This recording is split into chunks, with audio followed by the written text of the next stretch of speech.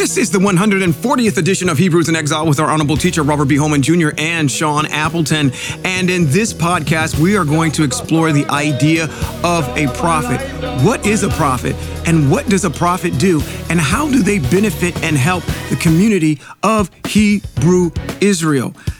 In our ancestry and in antiquity and in today's current age. So sit back and relax. It's going to be another action-packed episode of Hebrews in Exile. You know what we do. Let's go! You're a creation. You make everything right.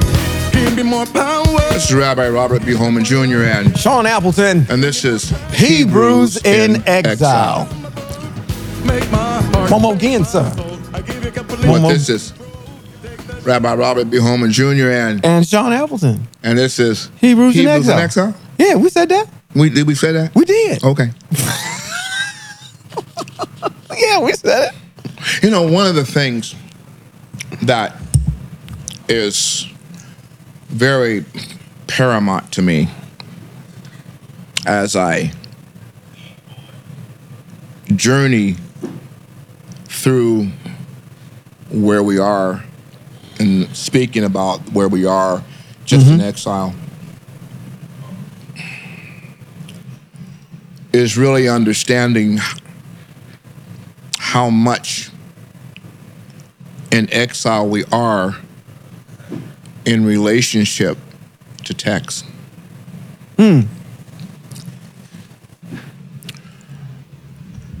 There is something that Christendom does not have a doggone clue about, and that's the prophets. Yeah, that's true. They tend to cherry pick a lot from them, but not study them in totality.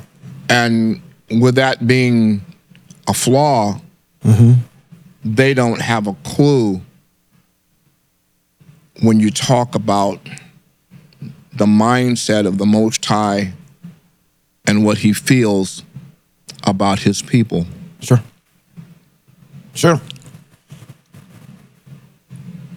I did a funeral today, and I came out of that funeral understanding and feeling what the prophets felt.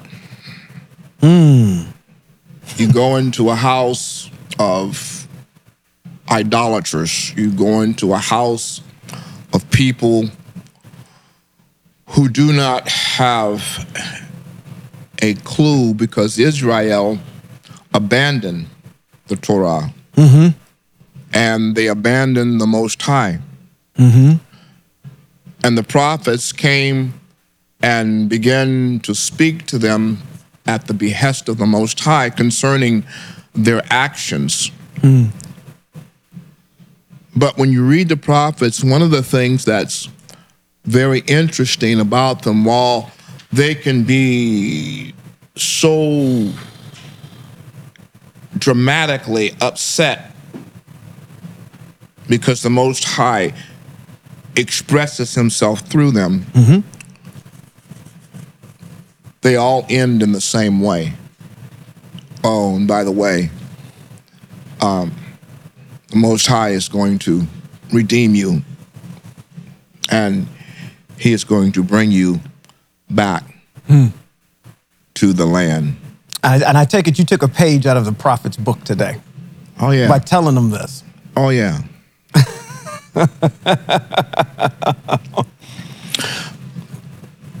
But with that, what I say about understanding the prophets and understanding Israel, it's easy to say that the Most High is the same yesterday, today, and forever, but you don't know or have any idea what the totality of yesterday was. Right.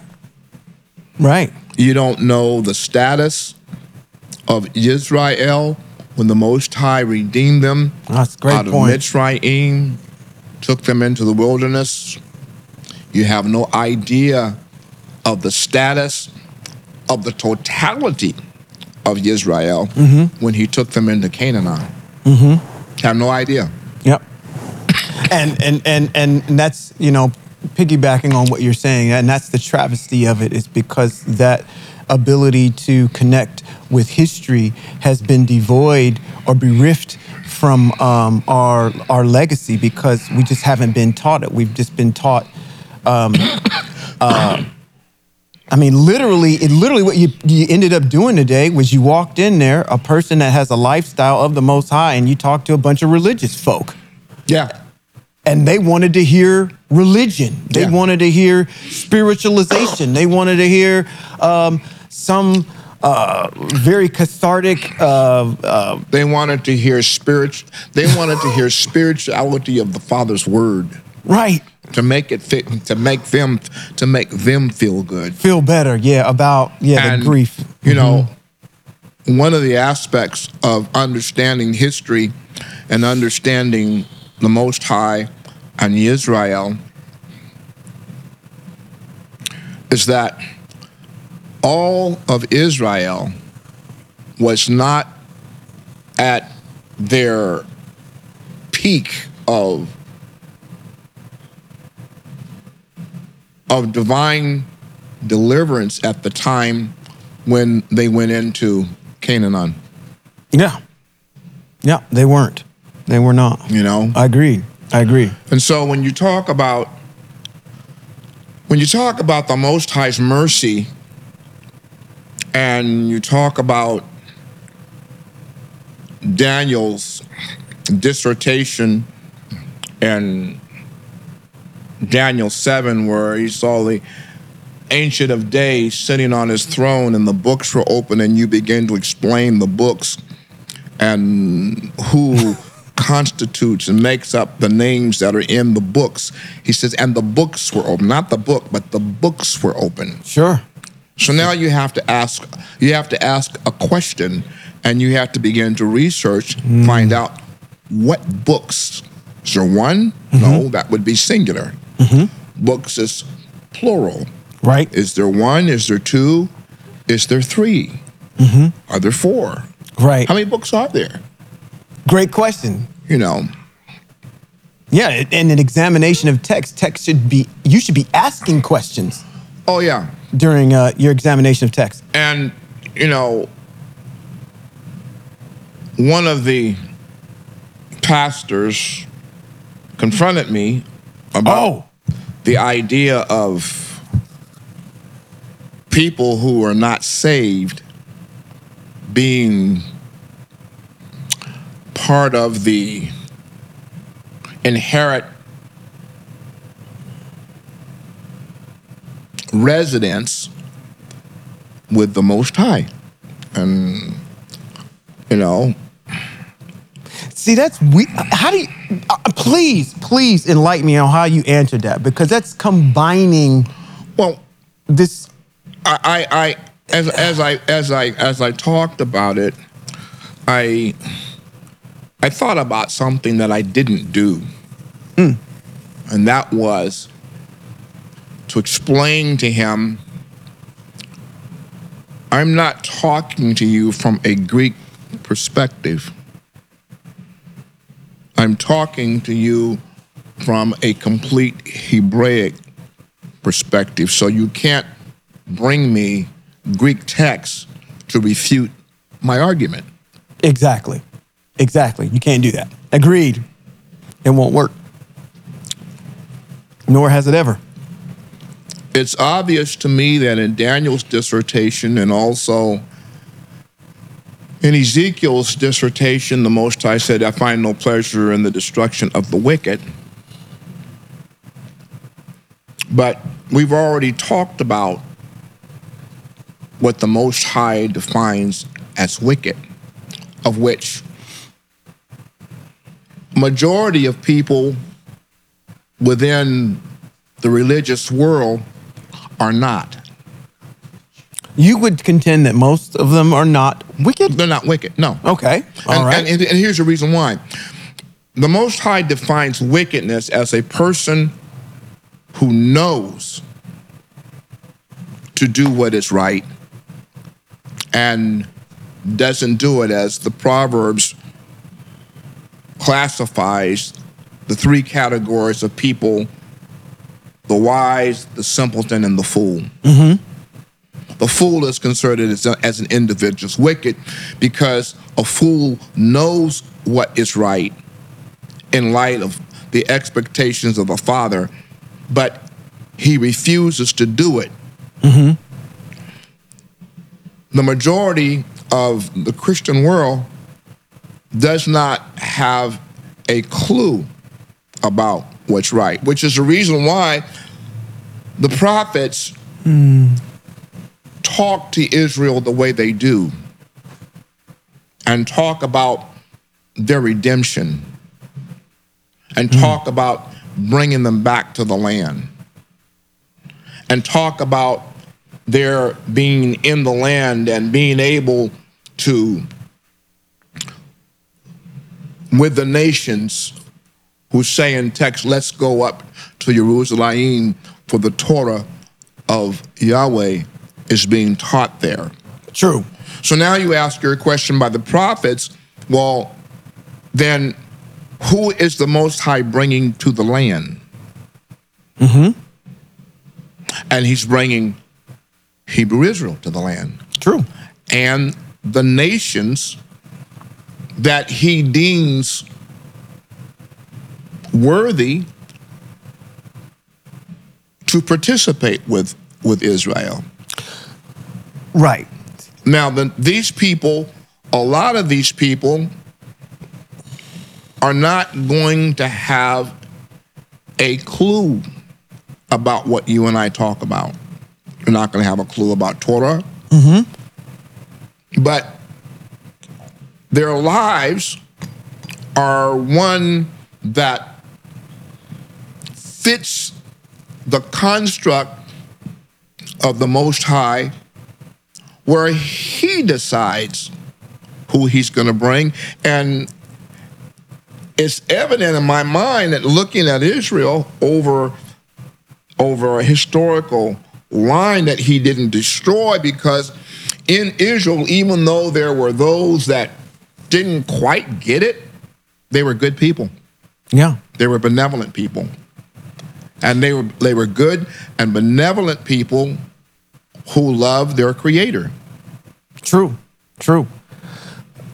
There's another aspect. Go ahead, finish your point. There's another aspect that I kind of want to interject into this narrative that would have stacked the chips against you while you went in there.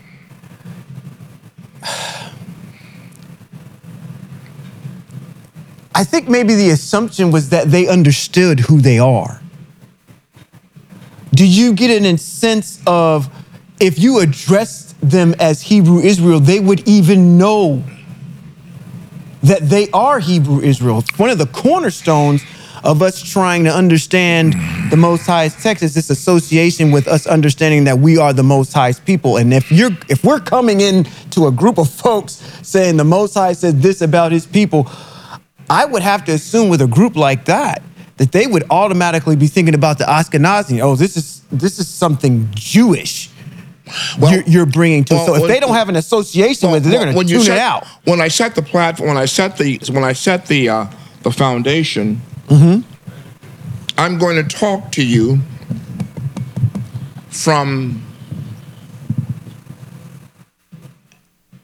the Hebrew text. Sure.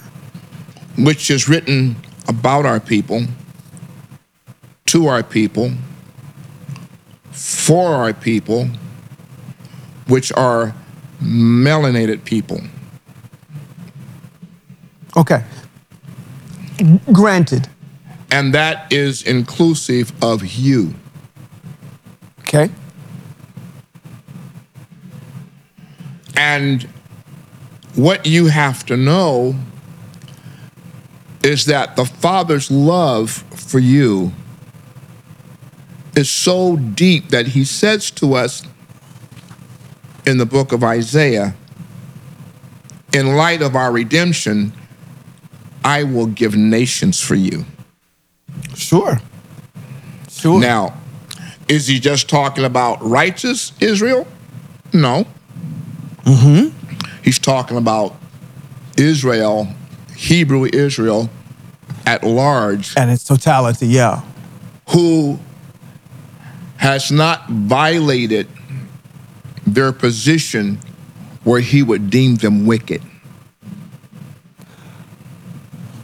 True. But I go back to my original statement. Do they even know that? No. Do they even know that when we talk about Devarim 28, anything germane to Hebrew Israel as a community and group of people, who that really is? But my intent was to, I said, I'm going to speak to you and I'm going to try to impart wisdom, knowledge, and understanding and speak to your intellect, not your emotion. And rightfully so, I can understand why the house was quiet, because you don't learn by an emotional frenzy, you learn by listening. That's correct. That's correct. And it was obvious that they had to listen. Yes. Yes. Yes. Because I'm not saying anything that they've ever heard on Sunday morning. True. This is true. They've gotten there in a real pliable spot. You got the undivided attention. Yep. Absolutely. And I could tell by the time I didn't take long. I think I may have taken 30 minutes or maybe a little longer, but I could tell as I got closer to the end, They were squirming in their seats. They were fidgety and squirming. So fortunately, I was at the end where I could close, But I'm thinking about, as I'm going home, I'm thinking about all of this. And as I get home, I'm thinking about what just transpired. And I'm going, okay, Jeremiah. Okay, Habakkuk. Okay. All of them, really. I know now what you've been feeling when you went to talk to idolatrous Israel. But see, that's where I think that your position is far greater than the prophets. And the reason why I'm saying it, because I keep coming back to this same point. Do we have any reason to believe that when the prophets spoke to our ancestors, that they had no idea who Yahweh was or who they were? You're doing it to a people that has no idea on both points. Yeah, because you're right. Because if we go into the book of Kings or Chronicles, it talks about there was a generation who knew not Yahweh. Didn't have a clue. And the prophets and the men of renown who did know were trying to introduce them to a super phenomenon that they didn't have a clue about. And I'm looking at these people and I'm going, you really don't know what I'm talking about, but I'm here. I've got to give words of comfort. So let me give these words of comfort around text that deals with comfort. Let me use Isaiah 40, comfort ye my people. But let me explain it within the context of what it is. Right. And not spiritualize it to make it be something else, but allows you to understand that the Most High using a double word, comfort to Israel, is to allow them to know that I understand your anguish, I understand your pain, I understand what you have been going through, and for that I want to comfort you. I go to 61 of Isaiah, where that whole dissertation, where Isaiah is speaking, he has anointed me. He has anointed me, not somebody else. The Spirit of Yahweh is up on me, and he has anointed me to speak to you words of comfort. Yes. But I couldn't offend them by telling them that ain't Jesus Christ. So I said, this text is Isaiah speaking about himself having the Spirit of the Most High upon him, speaking words of comfort to a people so that they would not live their lives in despair. I come to tell you today that you don't need to live your life in despair. The Most High has a divine plan even for you. Yeah. Even as you're explaining that right now, I'm saying, look at the strategic planning of the Most High. Those people, even though they may not have been looking for that, they still, Hebrew Israel will be exposed to the Most High in some shape, form, or fashion. Oh, yeah. Whether or not you're looking for it or not, he's going to show up. The Most High will be there. And that's what was introduced to them today. I got a question for you. While you were going through that liturgy, what would have been if you had a takeaway to say, okay, a better response out of the group, what would you want them to take away out of your 30-minute dissertation? What would have been the most important, germane thing of value that they should have left with? Oh, the central opening. Okay. Everything else I said was systemic to the opening. I greet you in the highest name that is higher than all names, that is written in the Masoretic text, Yahweh. That happens to have been left out of your Bibles 68,000 times, and I read for you Exodus chapter 3, beginning at verse 15. 15, right, because we tend to start at 13 and work our way down. But 15. It's 15, yeah. Where the Most High announces his name to Moshe and declares that this shall be my name throughout all generations. Oh, I'm hoping somebody wants to argue that point. And did anybody? Did anybody? Oh, no. Okay. No. But like you said, that was the central theme, is to at least introduce the Most High. Yeah, I mean, these people. My whole mission in going out to idolatrous congregations is, and I've made this pact with the Most High, that wherever I go and wherever I have an opportunity to speak, I am going to make your name known. And I am going to allow them to know that the reason why you don't know his name,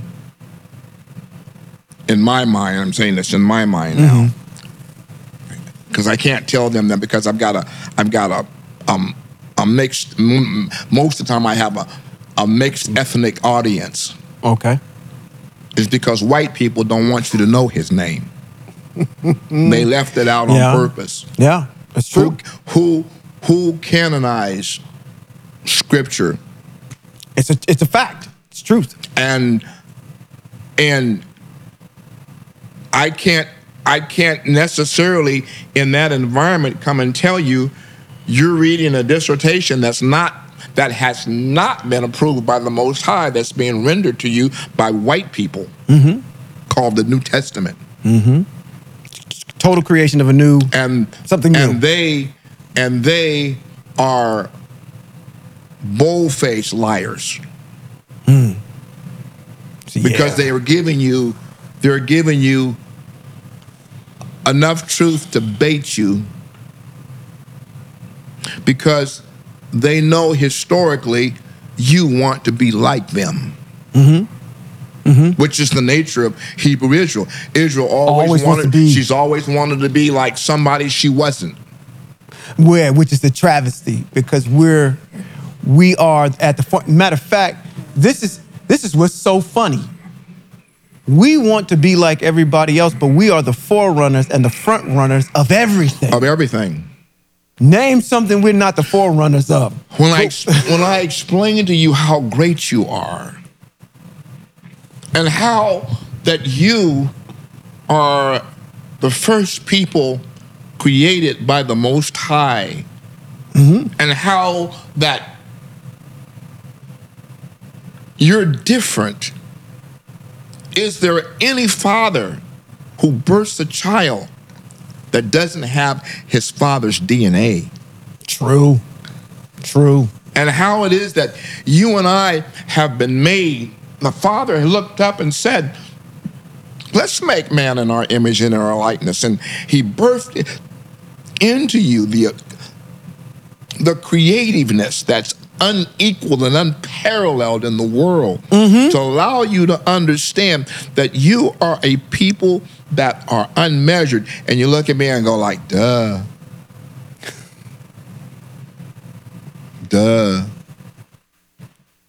Yeah, but we don't act like it. I'm going like, Yeah. I'm thinking in my mind, what the? Shut the front door. Right. Yeah, we don't exude that. We do it inherently, So but we don't assume our position in it. the interesting part was that when it was all over, this girl sang my song today by Thomas Whitfield. Oh my goodness. Which one was that? Sang it. When it's all over, I shall wear a crown. I'm gonna put on my robe, I shall tell the wear a story. crown. Oh, that girl. Yeah, that one? That girl sang that song today. It brought me to straight up tears. But, as it's over and, we're all walking out and... Well, hold on. We got to go there for a second. When you listen to the song, you listen to the lyrics of that song, do they hit you differently? I'm just wondering, this is like a sidebar, because now as I'm listening to songs, I'm going to be very transparent. And so I don't want anybody that's viewing by way of the stream to think I'm being fake or being disingenuous, but I'm going to tell you something right now. When I listen to songs and lyrics of songs, I don't listen to them anymore like it's some dude talking to some woman. Right. Or some woman singing about a man. Right. I'm listening to it from the standpoint. This is the weird thing that clicked over in my brain. I shouldn't say it's weird, it's a beautiful thing. It's that I think about the Most High and the relationship to his wife. Israel. So when I hear a love song, I think of, okay, the Most High. So can I'm telling you, when you read Song of Solomon, that's about a love song as you want to get. Song of Solomon and Ecclesiastic and Ezekiel are graphic. Right. So I listened to it from a standpoint. I took her into my chamber, and I covered her. Well, what do you think he's covering her for? Yeah. I mean, what do grown folk do? What did you do? What did you do on your marriage night? Y'all just jumped on the bed and went on. Did you? There's a song. I can't say that because I know my wife is probably listening. She'd be like, shut up, don't say nothing. There's a song by Foreplay that's called Between the Sheets. I said, you're between the sheets. For sure. Listen, Hebrew men don't pull no punches with that. Hebrew men love women. Yeah. We got a whole dissertation about that. It says, hey, listen, when this... You are not going to get them while they are in league with the Most High. The best thing for you to do is send them women in there. Send them women.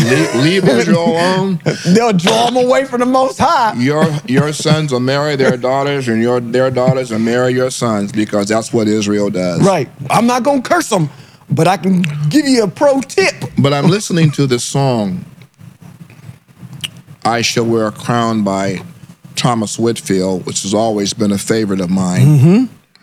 And this young lady, she sang it brought me to tears. Yeah. You know? As soon as I get home, I'm thinking of when we get back to the land. And yeah, all that. And I'm looking at the audience, and I'm listening, I'm watching them, and I'm looking at them, and I'm going, this is a beautiful song, and they don't have a clue what they're hearing. Matter of fact, when I got up, I told them, you know, you need to give her a round of applause, because that song that she just sang was beautifully done. If you've never heard it before, by Thomas Whitfield, it was a beautiful, beautiful minute. But I'm going, I don't know, Sean. I guess, you know what? I think, this is me talking. Okay. I think that when the prophets went to speak to Israel, I think that they really thought that they were going to be received better than what they were. Absolutely. I have no question about that. I have no question about that. Why? The reaction is the proof in the pudding. Who is it, Hosea? I think it's Hosea. I can't remember now, but I think it's Hosea. I think it's Hosea, I'm not sure, but one of the prophets goes at the behest of the Most High to speak to Israel. And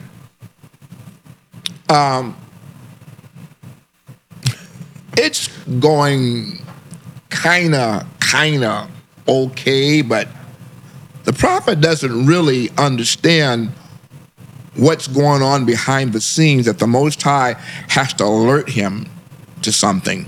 And he tells them, he says, and I'm paraphrasing, he says, when you go back in to speak to them, you need to be careful, because they're plotting to kill you. Is that Hosea? Oh, I forget if it's Hosea, one of them. He says, and also you might be mindful of your family. Now that's rough.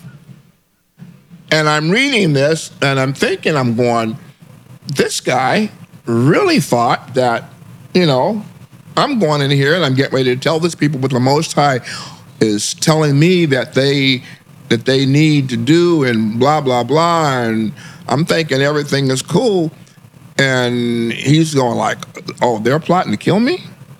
And then he speaks some very choice words to the Most High about his plight. Matter of fact, as you're probably turning there, I don't know why. I think I know why this prophet is coming to mind, and I wanted to ask you about it. We got our resident, one of our theologians in the house with us is Jonah, and I'm trying to ask myself the question: was Jonah's reason for not going to Nineveh because he didn't want to tell him? Or it was just because it was just going to be too arduous? It's going to be like, you know what, going to this place is like, you know, it's insurmountable. Nineveh is one of the quintessential important cities of that particular period, of that particular empire. I want to say it's the Babylonian Empire that it was a part of, either Assyrian or Babylonian, one of the two. And he's very adamant about not going to ministering to his own people. And then I got to ask myself the question, is his reasoning for not going because, and I'm looking back there at you, Trey, his reasoning for not going because they're so stiff-necked and hard-hearted and it's such an arduous task? Or No. You know, one of the reasons why Jonah, Ooh, Jonah knew Nineveh. And Jonah was so upset with the Assyrians that he goes, I don't really want them to repent. right. And I don't want to go up in there and talk to them and then they repent and you relent from your judgment against them, which is exactly what happened. Oh, okay. To say, yeah, okay. He went in, he spoke to them, and they retorted, they repented. He said, I still want to see Nineveh.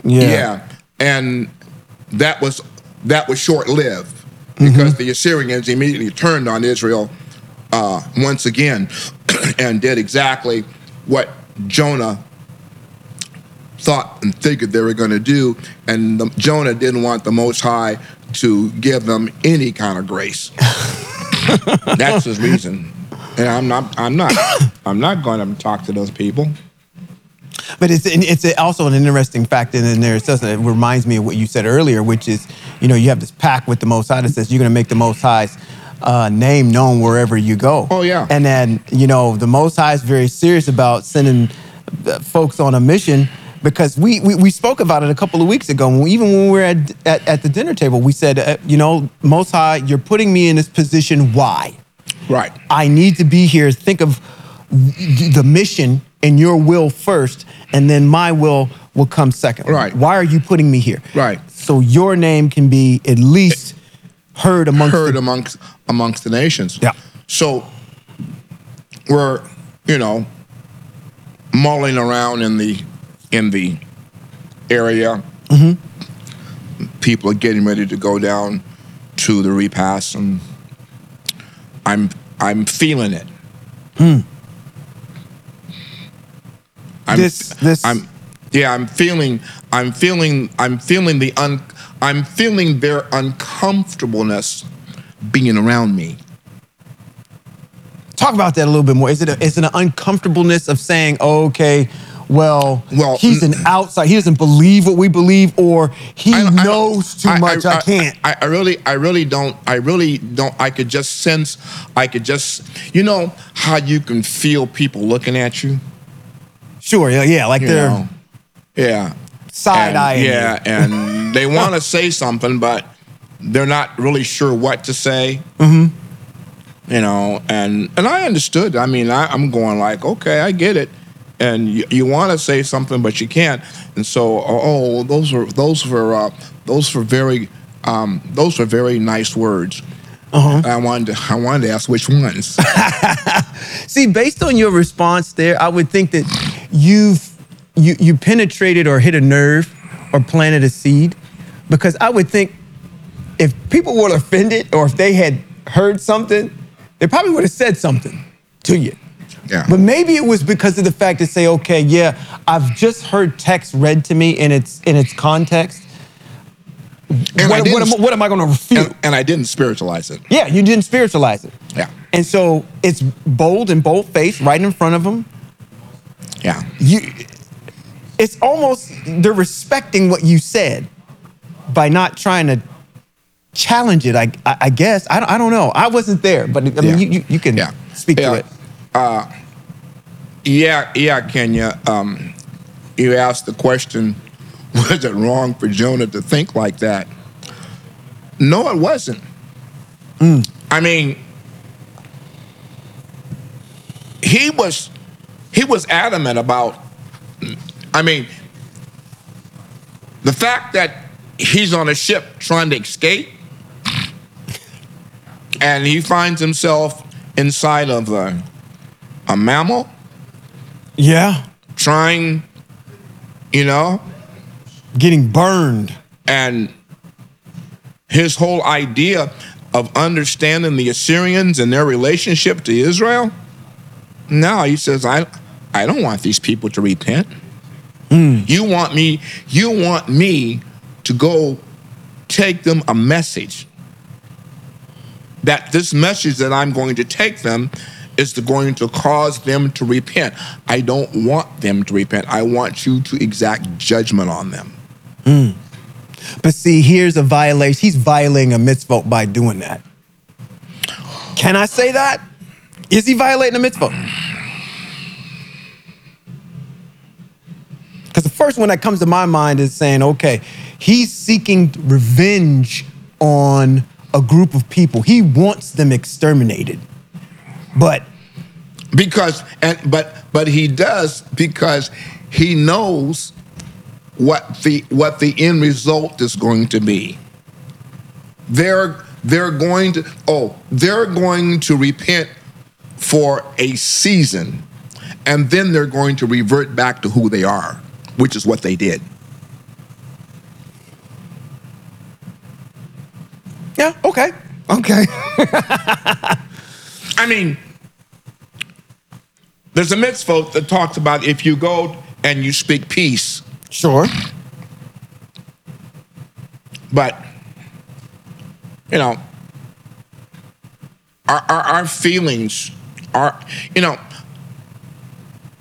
you reach a point where the relationship that you and I have and grow to have with the Most High is beyond the explanation to those who aren't there, for which the gentleman said to me, I said, well, he says, well, how can a faithless person be redeemed? I guess I says, well, first of all, is that our call? Because text says, if a wicked person turns from his wickedness to righteousness, then he receives the blessing of the righteous. And who am I to say when a person's heart is going to turn and change? I can't say that. It's not my call. Secondly of all,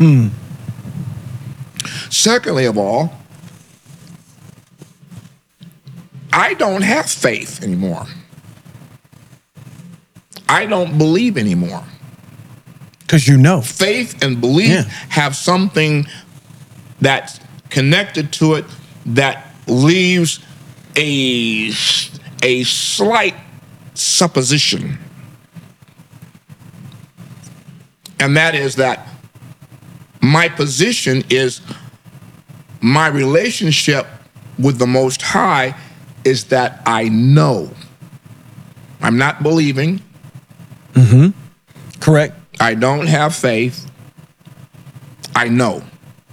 And when you know something, you know something. And since I was talking to a former professional athlete, okay, I said, when you know your craft, you know your craft. Sure. And when you played, you knew it well. You weren't hoping. You weren't believing. You knew. That's where I'm at. I'm sorry. This is why I love the mentorship.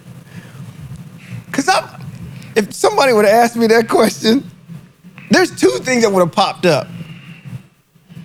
Okay, number one, when you answered it and you said you don't know when they're going to turn into, get back to righteousness. Yeah. First of all, we got to understand what righteousness even is. Well, I see. There's a whole foundation that's right there. But you see, I had to preface it. That's a subject for another topic. Because we're see, when you're talking to Christians about righteousness, okay, that's not a subject that you're going to win with them. Because the minute that you talk about Torah, they just turn the lights off. Sure. Yeah, because they think it's something else other than they have no clue what it is actually. So it's a so I mean you not can't confusion, but just you can't not knowing. You can't talk to Christians about righteousness within the construct of the mind of the Most High. You can't do it. So, yeah. Because their first response is, their Jesus settled it all, so they don't have to do this anymore. Sure. Okay, then but at that point, I just left the room. See, because there's no need in arguing a point with you that is already settled in your mind. That's true. That's true. So here's the second point. Second thing I would have thought about. Who says everybody's supposed to be saved? Who says that everybody's supposed to be a part of this group? There's some exclusivity there. And I think that one of the things that Christianity tries to do is eliminate that exclusivity, which the Most High has established. You're concerned about a group of people that... The first thing the Christians have is they think they have a market on salvation. Yeah, that's true. That they're the only ones that... they're the only ones that have the market on salvation. And, when I talk about redemption, redeemed from what? Redemption is quantitative. Saved from what? Saved from what? It's quantitative. When the Most High saved Israel from Mitzrayim, it was quantitative. Everything that he talks about redeeming Israel from is always something that's quantitative.